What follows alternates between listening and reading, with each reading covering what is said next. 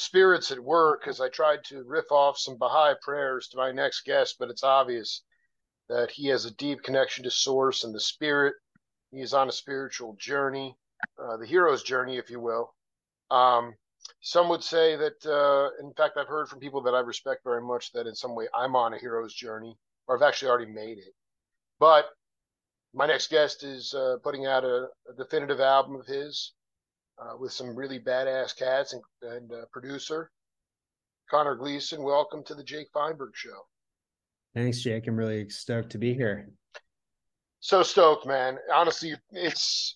I just want to get right into it. The the the myths of the animals within the songs on this album. If you could go through, in as concise way as you can, the the wolf, the last gray wolf, shark, and tiger.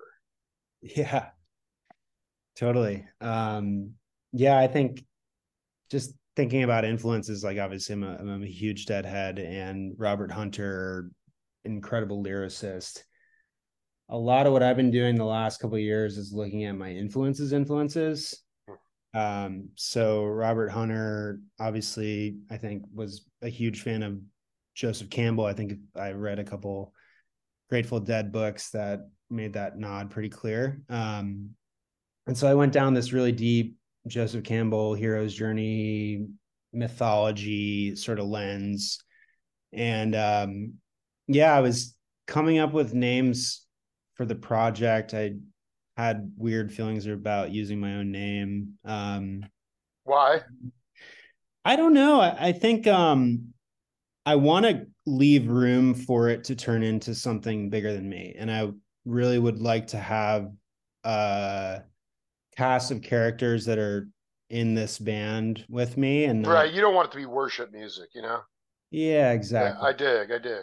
Um, I didn't want to get you. I mean, I got to be honest. I really, and you're doing this for me, and you're doing it for the cats that are going to listen to this, here, then, and everywhere. But, um, like, I have been on the hero's journey, and yet, in the typical Jake Feinberg show fashion, I'm such a whirling dervish that, like, I have so much Campbell literature, but I've never really tapped into it. And I guess what I'm trying to get at is what is it? It's living outside the mainstream, living on spirit. Excuse me. Uh, how would you encapsulate? Because it seems to me like he is off in so many different directions. yeah, it's like, how many faces of Joseph Campbell. Yeah, right, right. I I think what I took away from it was around universality and myth and legend. And I think you're asking about the name to The Last Gray Wolf and Yeah. some mythology around the animals that appear in the record. Um, I had this like 12-point sprawling document that I sent to Jason like towards the end of the last session. I think it was probably the last session. I couldn't sleep the night before. And I was like, what am I going to call this thing? And I came up with The Last Gray Wolf. My parents are both from Ireland. That's a big part of who I am, being an Irish American. And my name in Irish, Conor, means lover of wolves. Um, and, and the whole record is kind That of is a sick. yeah. I mean, it's a cool name, Yeah. honestly, No, it is, man. in a literal sense. But the whole record was kind of a nod to the type of music that I like, that Jason likes. Really like straightforward, down the middle 1970s rock and roll.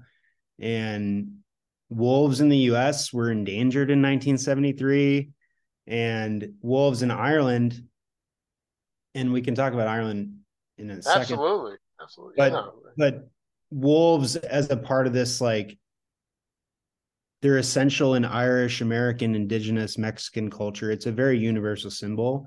And when I went down that deep rabbit hole on Hunter and Campbell, just around this sort of mysticism and universality and humanity and how do you tell these stories, like, it was this kind of sigil that kept coming back to me, and it felt very personal, like literally like cosmic. My name means lover of this thing. And in particular, wolves were very popular in Ireland. and they were hunted to 100% extinction in Ireland, not by Irish people, but actually by British people that were there sort of oppressing the local population. Wow. And they wouldn't let local Irish people hunt them because that would mean arming the rebels. And um, I think bullet point 6 was like, wolves are cool. Like, wolves are, I guess, my spirit animal. And yeah, so that in particular was a really strong image and something that I thought like, hey, I want to leave space for this project to be more than me, to be a cast of really cool characters in the studio, live, and to have kind of a mythic narrative, something like bigger than all of us, but we could tell some sort of universal tales. And I think in that record, there's a lot of sad and emotional stuff going on, but there's a lot of happy stuff too. And I think we talked about the Sharks Well, no, too. I wanted to go back to something because if you could talk, I mean, in essence, in indigenous Mexican culture and in Ireland, uh, in the Campbell doctrine of mythology, the wolf I mean, the wolf in this Western, in the Judeo-Christian thing, is seen as a vicious, hungry scavenger. I mean, not, but that's just very. You're talking about living side by side with the wolf. Totally. Yeah. And where can people go to read about? To me, like that's what it's about. It's the idea of saying, uh, it's, but explain the relationship between human and animal that got you off enough, because I think it is. That's all I'm channeling right now. Is this? That's your spirit animal. Yeah. I think it's funny. My high school in Louisville, Kentucky, the Brown School, we had this thing, and I'm happy to talk about that too, because I think that's a big part of my life musically. But we had this thing, it was a senior 100, where there were 100 tasks that every senior had to do. And in my graduating class, it was kind of like a scavenger hunt. Right. And mine was like every student in the school had to come ask me what their spirit animal was and like have like a ceremony, which is weird because I don't know why that was cast upon me by the ninth grade gods or Because whatever. that was just the guy. Yeah, that was the spirit at work. Yeah. But Wow. so I have this journal entry from like my senior year of high school, about how I decided that this was my spirit animal. Um, yeah, I mean, people can read direct source. I think Joseph Campbell's stuff's really good. If you're a deadhead like I am, I can't remember the name of the book, but I read this like 13,000 page biography of the dead, and they got really into the relationship between Hunter and John Perry Barlow, even, and how much they really admired Joseph Campbell. Wow. And it's weird because, right, that's like psychedelic rock music, and then here's this sort of more literary heavy person, but But I mean, both those guys were they were both poets and geniuses. I mean, Barlow could write academic papers on technology, and Hunter was a freaking poet. So they were just he had seen and gone places that they were getting off that were curious about, yeah, totally. and then writing about that, like Dire Wolf, you know. I mean, yeah, and there's a nod to that too. That was like bullet point number 4 or whatever. Yeah, I mean, But dude, I mean, it's just beautiful that um because I've been seeing the presence on Instagram, and I'm like, that is a fucking serious name, you know. And you don't screw around with that stuff. But can you just talk about this is something I'm fascinated about. Um, okay, um, so can you talk about how much of this was done with everybody hitting at the same time? I mean, 70s groove music. I mean, there wasn't a bad record made in 1973. I don't care, John Denver, Mahavishnu Orchestra, Bill Monroe, it doesn't matter what the genre, Dizzy, everything was smoking hot. But you want to talk about groove rock music in the 70s? That also means human heartbeats, pulse, tension and release in the studio together. Is that how Roberts operates, or was there a considerable amount of overdubbing here? Man, the only overdubs that you'll hear are me and him playing guitar, like more guitar parts. Yes. We, man, we did everything analog. Like I said, 16 track, 2-inch tape. We are at Palomino Sound, Jason Soda's place in LA. Ah, man. And so Soda. all vintage gear, 50s, 60s, Right. That's right. gear. And we didn't use any sort of digital interventions, right? Like we tracked it all together. Me, him, Josh Adams were tracking, and then we brought in some really cool players. A couple songs, I think one that I shared with you that you definitely heard was Flaming Purple Crocus. Oh my We God. tracked that all in the room together, and that was Inferno Blast, dude. Adams is on Musselman. Is that Musselman cat on the record? yeah. So Dude, man, that's that dude is out of his mind, dude. so he's playing pedal steel with a vintage Mutron, and I'd never heard that combo of like steel, which Right. is long and sustained and beautiful, with this like kind of quacky. um It's hillbilly funk, is what it is. yeah, It's dude. so freaking greasy and fast tempoed. Adams, you're just waiting for him. At a certain point, I was like, he's playing too fast, and I was like, no, I don't want to hear this slow. I just want it to burn so hard. Yeah, slow burn is how someone else described it. But I mean, the reason why I think it's up tempo. I think it's fucking great. Yeah, I mean, go ahead. you might hear tempo changes, but again, like we didn't use a click track on anything. It was all jaw, and like that makes punch outs kind of hard when you don't have a click track or grid to go in and make edits later. So we just like kind of didn't. If there was stuff that we didn't like, we would go, like me and Jason literally like running from one room to another to literally punch out tape. And if you hold it too long, you might miss a cool part. You know, Dude, this is unbelievable. it was cool. And I think the thing about 16 track is a creative constraint. Like there's no chance of overproducing stuff. Stuff sounds way wider and bigger and Oh cooler. yeah, God, yeah.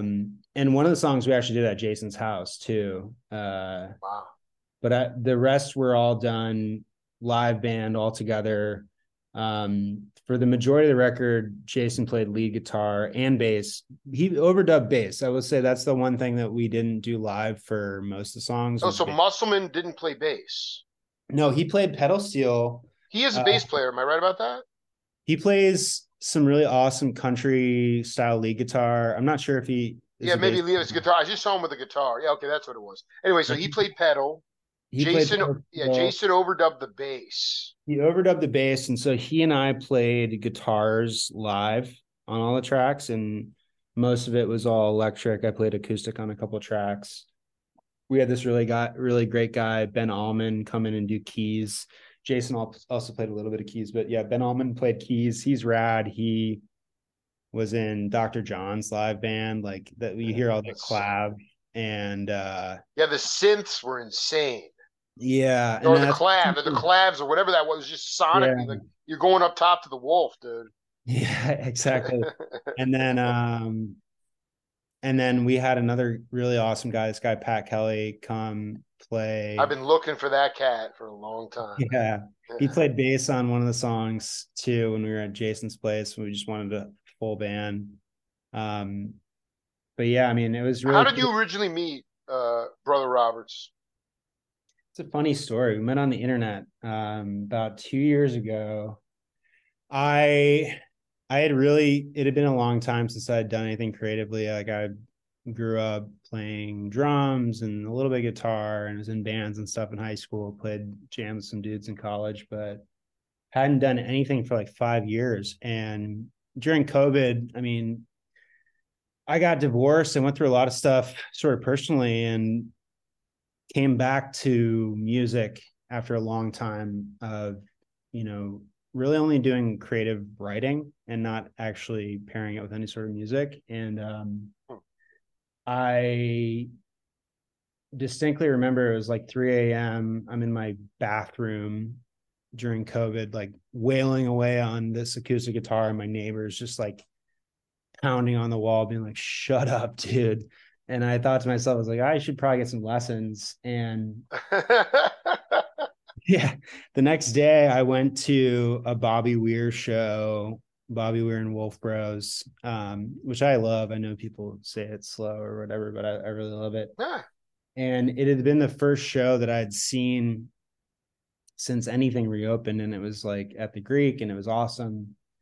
And I went, I think, on Craigslist and was just like, Wait, the Greek in Berkeley?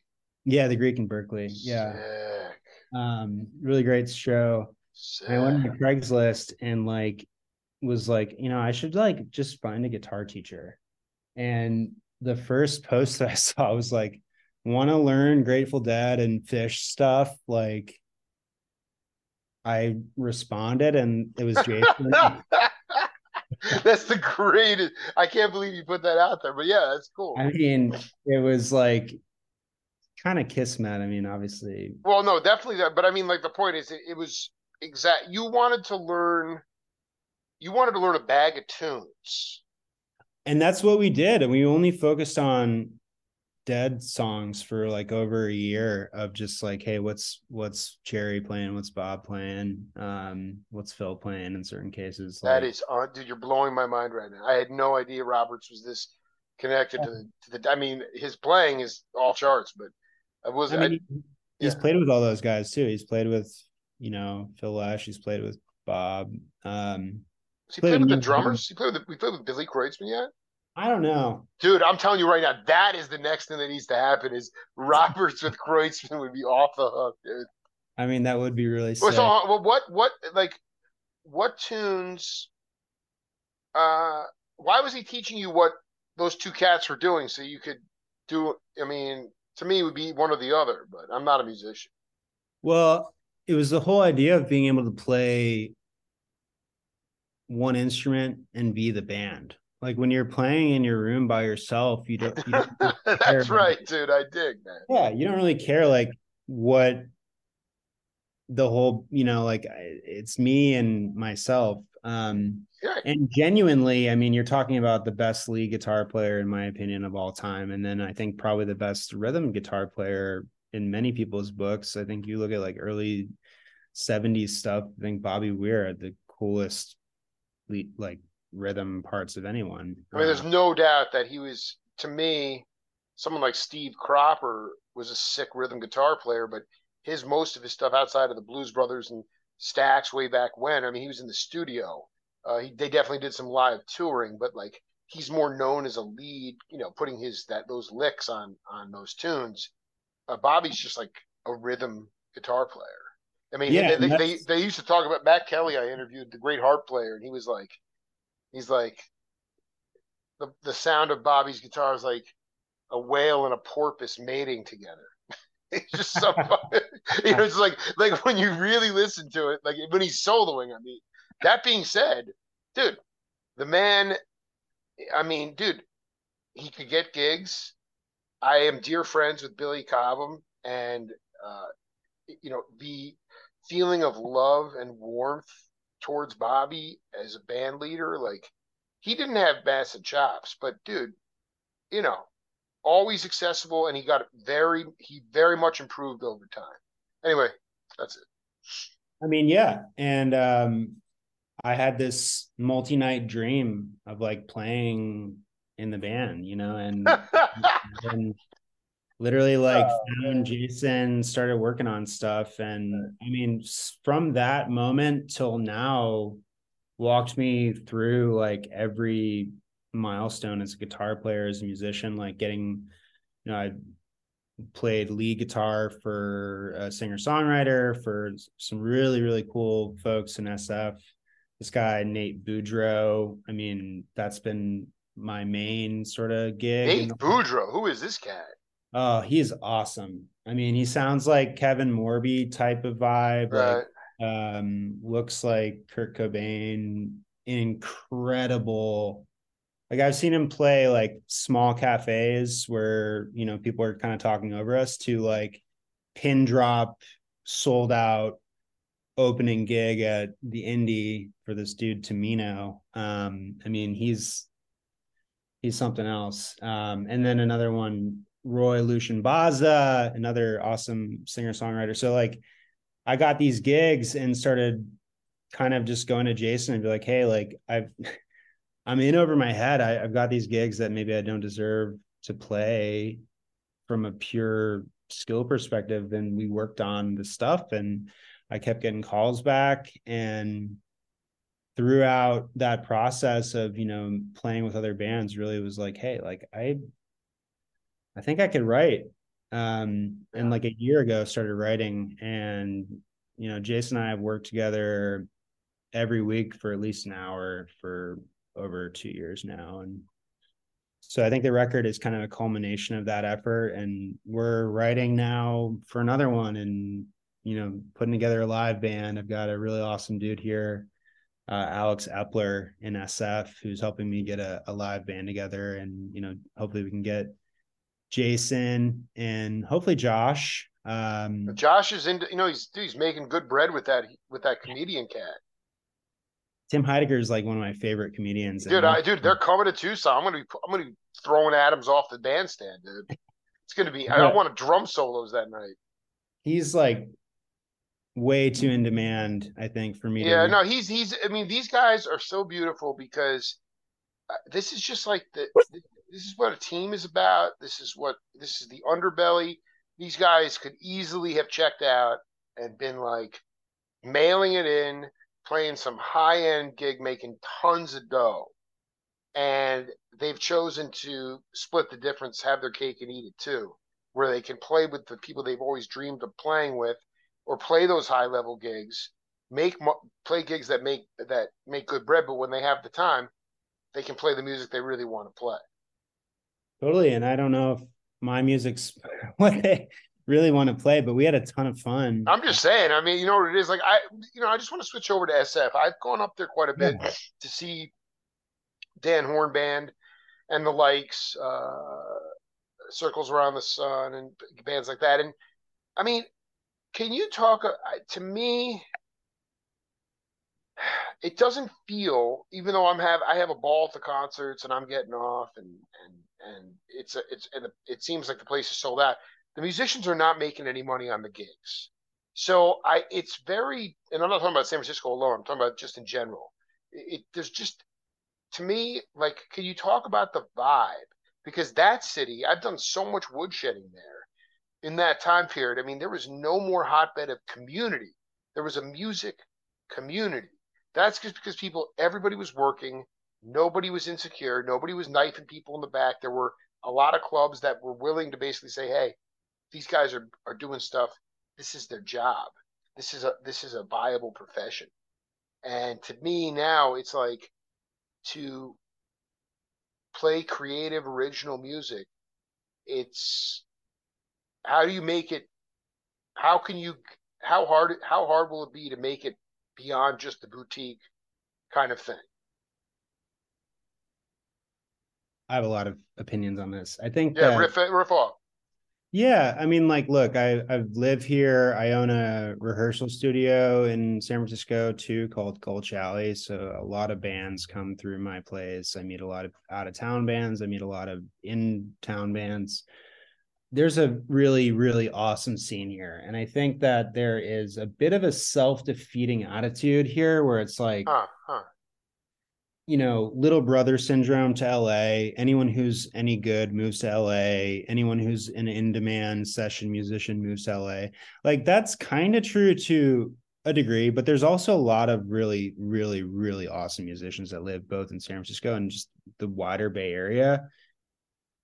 And there's awesome iconic studios where they're always putting together pretty cool lineups to record stuff. And like think like Tiny Telephone's awesome, Hyde Street Studios in SF. And from a personnel and like who's here, like there are some really, really great acts.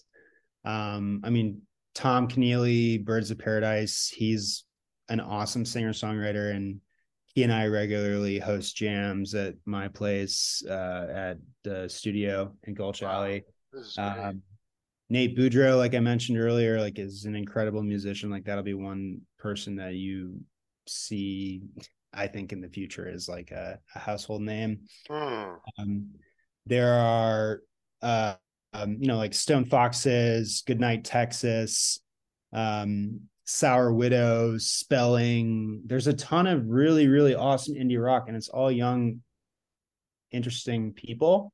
I think the problem is that it's a really expensive city and it's a hard place to live and to make music your full-time job. And I know a lot of people that just don't, like, they just kind of resign to the fact of like, hey, I have a day job, but also I make really cool stuff.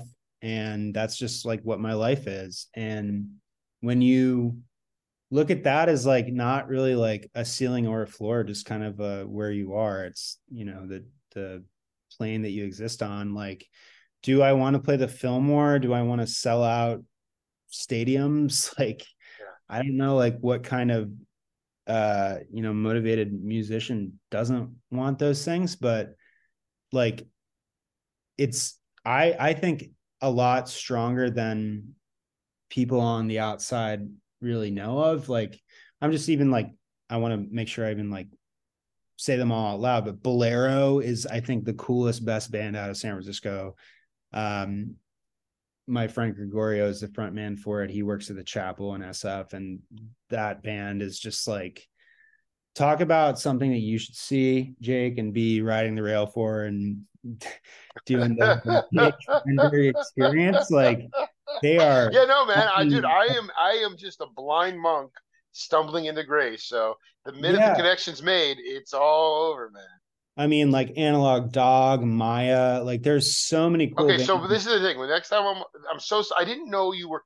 So this is the thing. I'm looking before I talk to Conor Gleeson. I'm like, I just, I rarely ever do research on cats before the interview on purpose. Conor Gleeson, lead guitarist for indie rock, Sound Better. This is the Sound Better website. I can add depth, texture, and layers to songs. Contact me if it's a mutual fit. Now, you are a studio shark in San Francisco. Is that fair to say? I don't know if I'm a studio shark. I might be like I a mean, yeah. studio slumlord. Like I, Well, you have your own studio. I mean, it's a little bit so that I mean, but I'm saying like, are oh, you can I tell you like? about the studio though? Yeah, So go ahead. I got this place from another really awesome singer songwriter. His name's Jesse Ray Smith. He's down in SoCal. Really, really awesome Yeah, I need to dude. talk to that cat immediately, dude. Staple of this community Holy for a shit. long time. So the studio has been around for like 12 years, and I was a long time tenant. He moved down during COVID and was like, "Hey, I need someone who knows the space to take it over. Would you want to buy it from me?"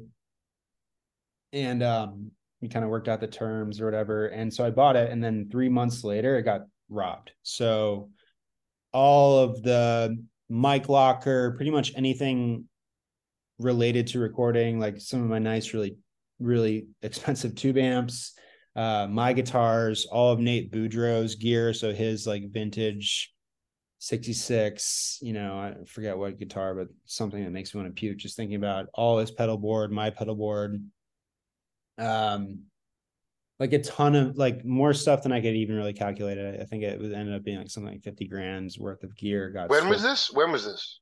This was in October of last year. So this was a Well, new thing. so I just want to stop right there, pause it for 1 second, and ask you a different time in your life, a less mentally strong Doctor Brother Connor Gleason. Would you have made it through that? How did you make it? That is demoralizing. Beyond, you don't have insurance for that shit. I mean, the first call I made was to Jason. Huh. He had not, I don't know, I'm sure he's had stuff stolen, but I remember he had this uh rehearsal space in Hoboken, and like I think it was when he was on Nora Jones' band or whatever, but they shared it with a bunch of other cool bands, and the place got flooded, and so he lost all of his gear. And I didn't lose my guitars. Like I've got some guitars that I really would have been. No, Ask me. I want to be clear. This is about the fact like Nate's shit's gone. Like the guilt that you had to drop that shit right away. You couldn't Yeah, hang on to that shit. yeah. I mean, he was so cool about it, and kind of made light of it. Like he was like, "Oh, I was." It was a Harmony Rebel, I think. Um, he was like, "Oh, I'm gonna get an acoustic and put a piezo in it, and don't worry about the whatever." And I ended up getting some cash just from the studio.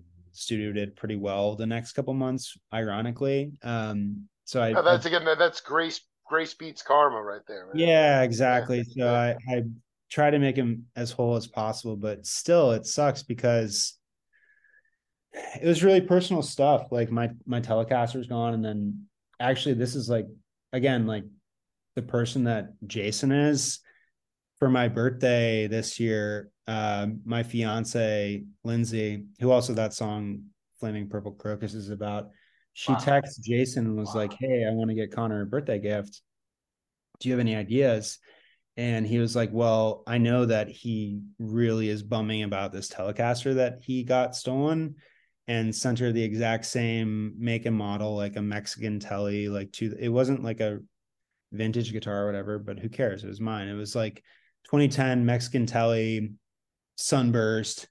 And she bought this one where it's a Mexican Tele, but it's got all the like upgrades Right, right. The doodads. and so they like conspired to get me this gift behind my back. And it was, man, it was just like Hmm. 10 days after the studio got robbed, like it really was like the most, yeah, it was crazy. Brother Gleeson. I mean, uh, okay, so yeah, you called Jason back when those bands were calling you back for gigs because you wanted to uh, get in the woodshed. But tell me, now that you've had those lessons with Jason more established, why, setting aside the record for a second, what piece of the conversation does Brother Gleason provide on the bandstand? Why are you getting those calls back? I don't know. I think as a No, you side, do know. I know. You do know. yeah, I think as a side man, like I have a good ear. And like, it's hard to talk about yourself, but No, no, no. I want to ask you, did you learn music by ear first before you learned to read it?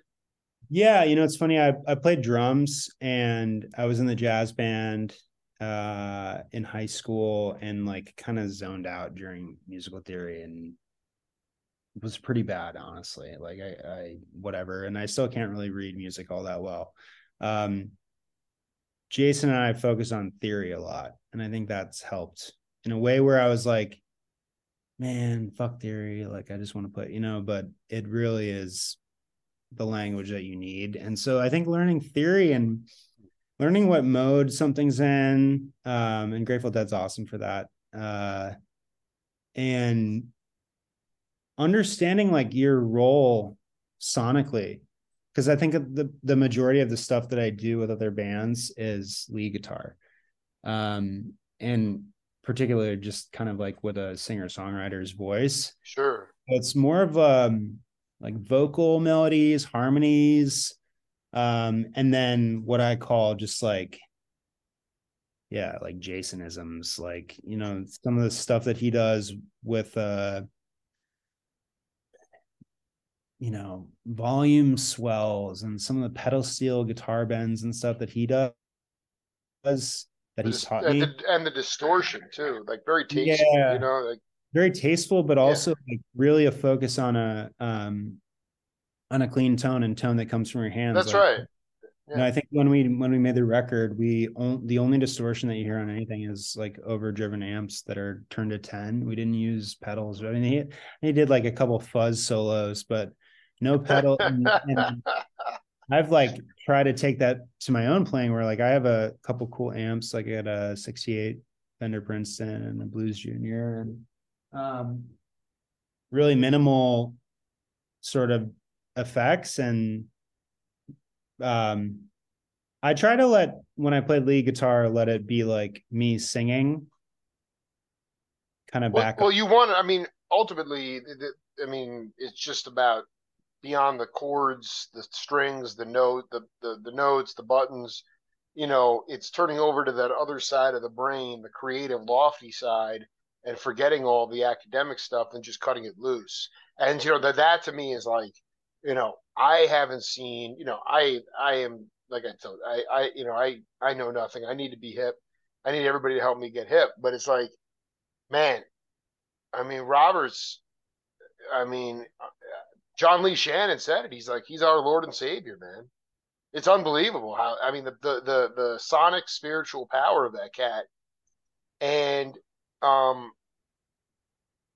so you know it's just to me I think what I'm feeling more than ever before is that now you have additional responsibility on top of the fact that you have a fiance now, going to start a family if not already, and like you know you're living in San Francisco, have your own studio, making your own album, and now that you've basically connected with Jason, now you're part of the lineage and the responsibility to continue to inspire other cats who are younger than you. Not right now, but that's now the road that I see you taking.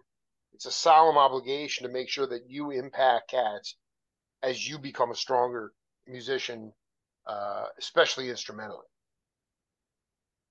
I mean, we'll see what I can do. I think what I've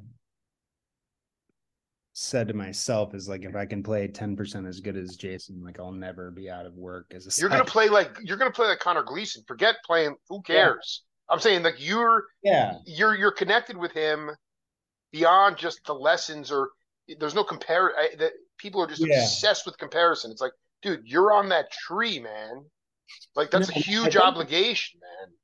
I think what I really like is the areas where we get to collaborate, where I can take to him something that's completely Give an novel. example. Give an example of you and Lightning Roberts.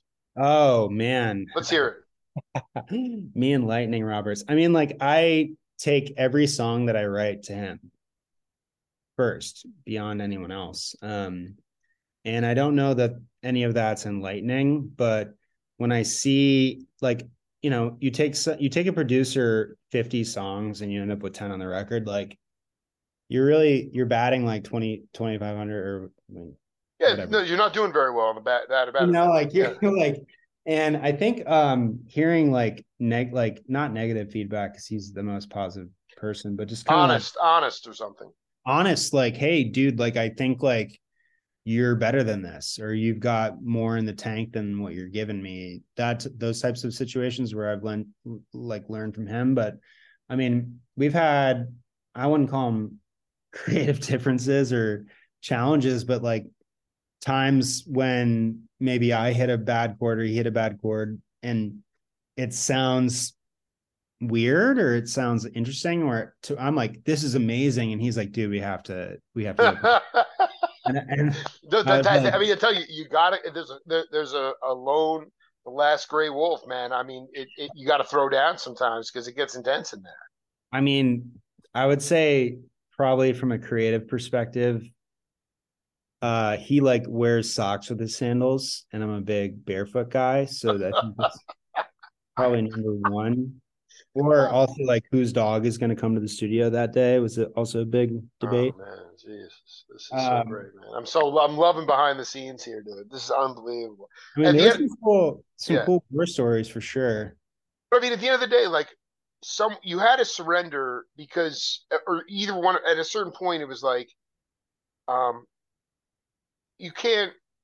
You have to resolve these conflicts to move forward, and the relationship becomes stronger. So you have to give a little bit. I guess you've learned over time to advocate. What's the line? It's not, you don't want to die. You know, you pick your battles. You know, Yeah, like not dying on the hill for sure. uh,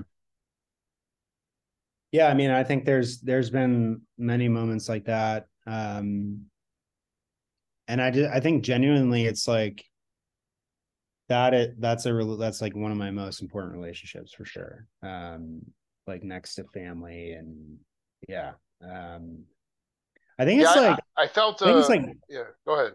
well, I think it's like one trusting both of our instincts on stuff. Like I know that he's not going to steer me wrong, and I know that for the amount of just times when I've been like, that is like, you have those like cosmic connection type of moments. It happens, 100 times throughout a 2 or 3 year relationship. You're kind of like, all right, like I was meant to meet this person. They're shepherding me through this part of my life, and hopefully the rest of it. Like I would love if my kids took lessons from Jason.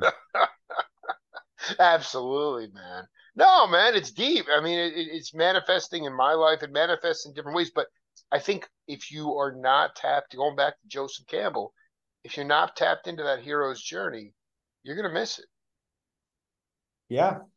I mean, at the end of the day, um, there's magic everywhere and there's miracles every day. And I guess what in this day and age, what part of you is most deeply expressed? Your own I mean, that's the part of it today. I see people just, make album after album after album, and it just sits on the shelf and just atrophies. And I tend to think that people don't have a lot to say these days because, in some ways, growing up in suburbia is not, it's really hard to live the blues or upper middle class life. But I think you've lived the blues, and I want you to talk a little bit about how you've infused that, if that message gets into the material on this album. Yeah. I mean, I think the first interview that I did for this record, it sounded like really sad. And so I've very consciously not dwelled on every sad part that's gone into it. But yeah, I went through a lot. I mean, I got married young. I got divorced young. Right before I met Jason, I went through a couple like pretty crazy things. I nearly choked to death in my apartment, which was a terrifying experience. I had a really bad car accident. I drove into the Truckee River, and I had a horrible ski accident. And it was just kind of like one thing after the other. But throughout this record, it's very personal. I mean, like the one song, Pariah, is a real story about living in New Jersey and picking up some Craigslist furniture. Probably the most important story, and the one that I would highlight, and one that I want to make sure is told, is Flaming Purple Crocus. That's a song about Lindsay, and who's my partner. And it's funny because I wrote like 25, 30, 40, 50 songs throughout this period. Songs, quote unquote, like probably like 20 of them became actual songs. And she was like, why haven't you written anything about me? And I was like, okay. And I sat down, and this has not happened with any of the other songs. I sat down, I wrote a song in 5, maybe 15 minutes, played it for her. And then from what I played to what we went and recorded, like Jason came out with this just absolutely cooking like guitar riff that goes on throughout. And we didn't talk about it. I didn't talk about it with him or Josh. We didn't rehearse at all. We just sat down and started playing.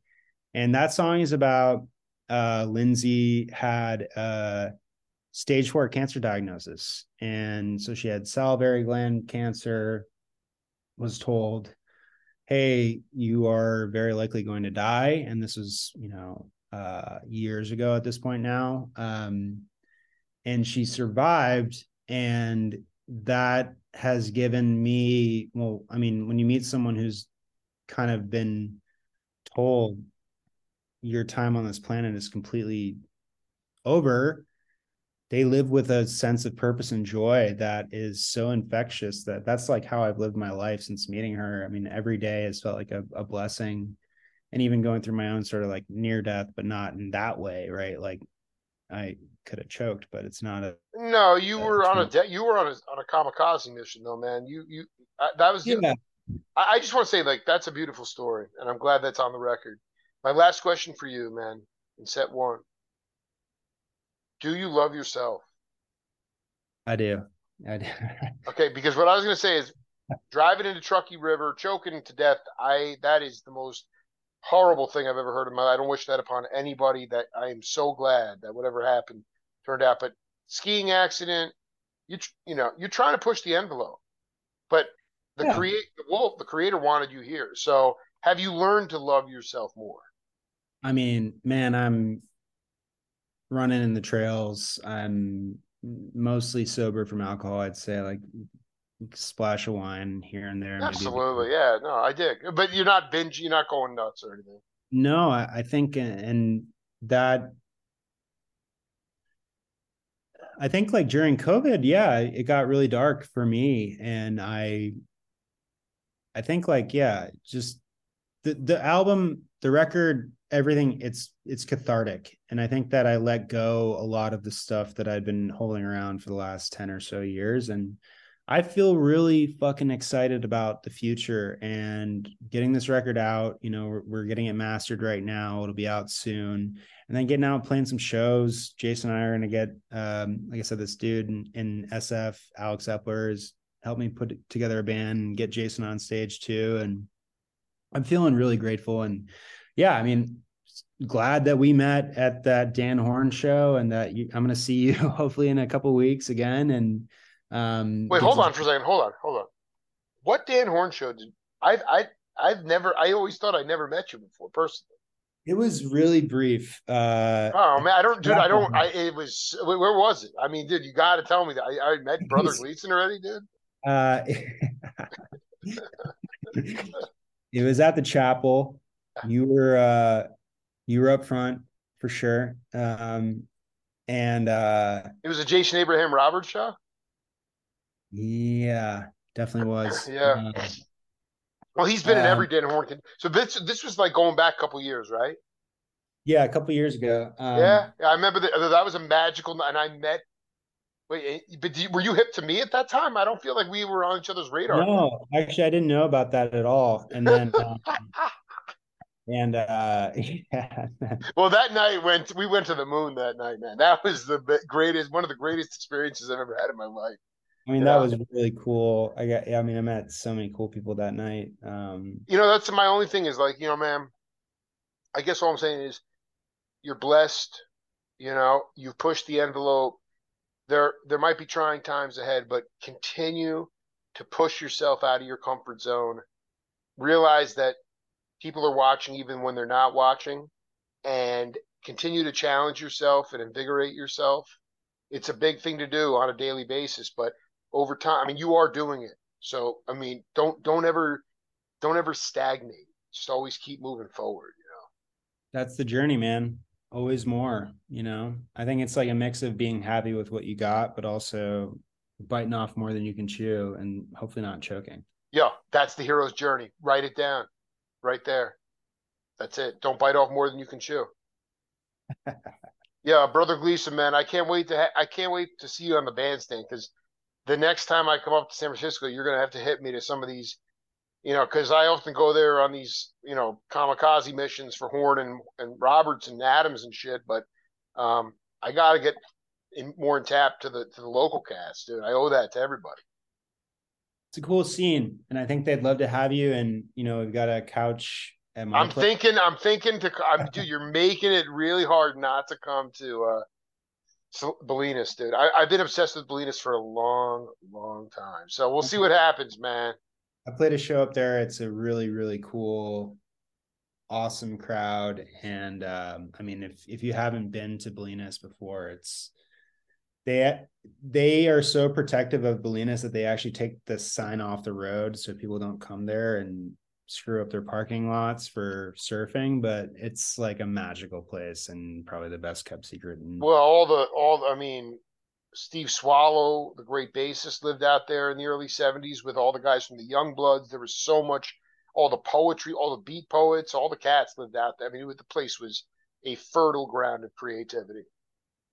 still is. Yeah. Bless you, Gleason, man. It's so great to hear you, man.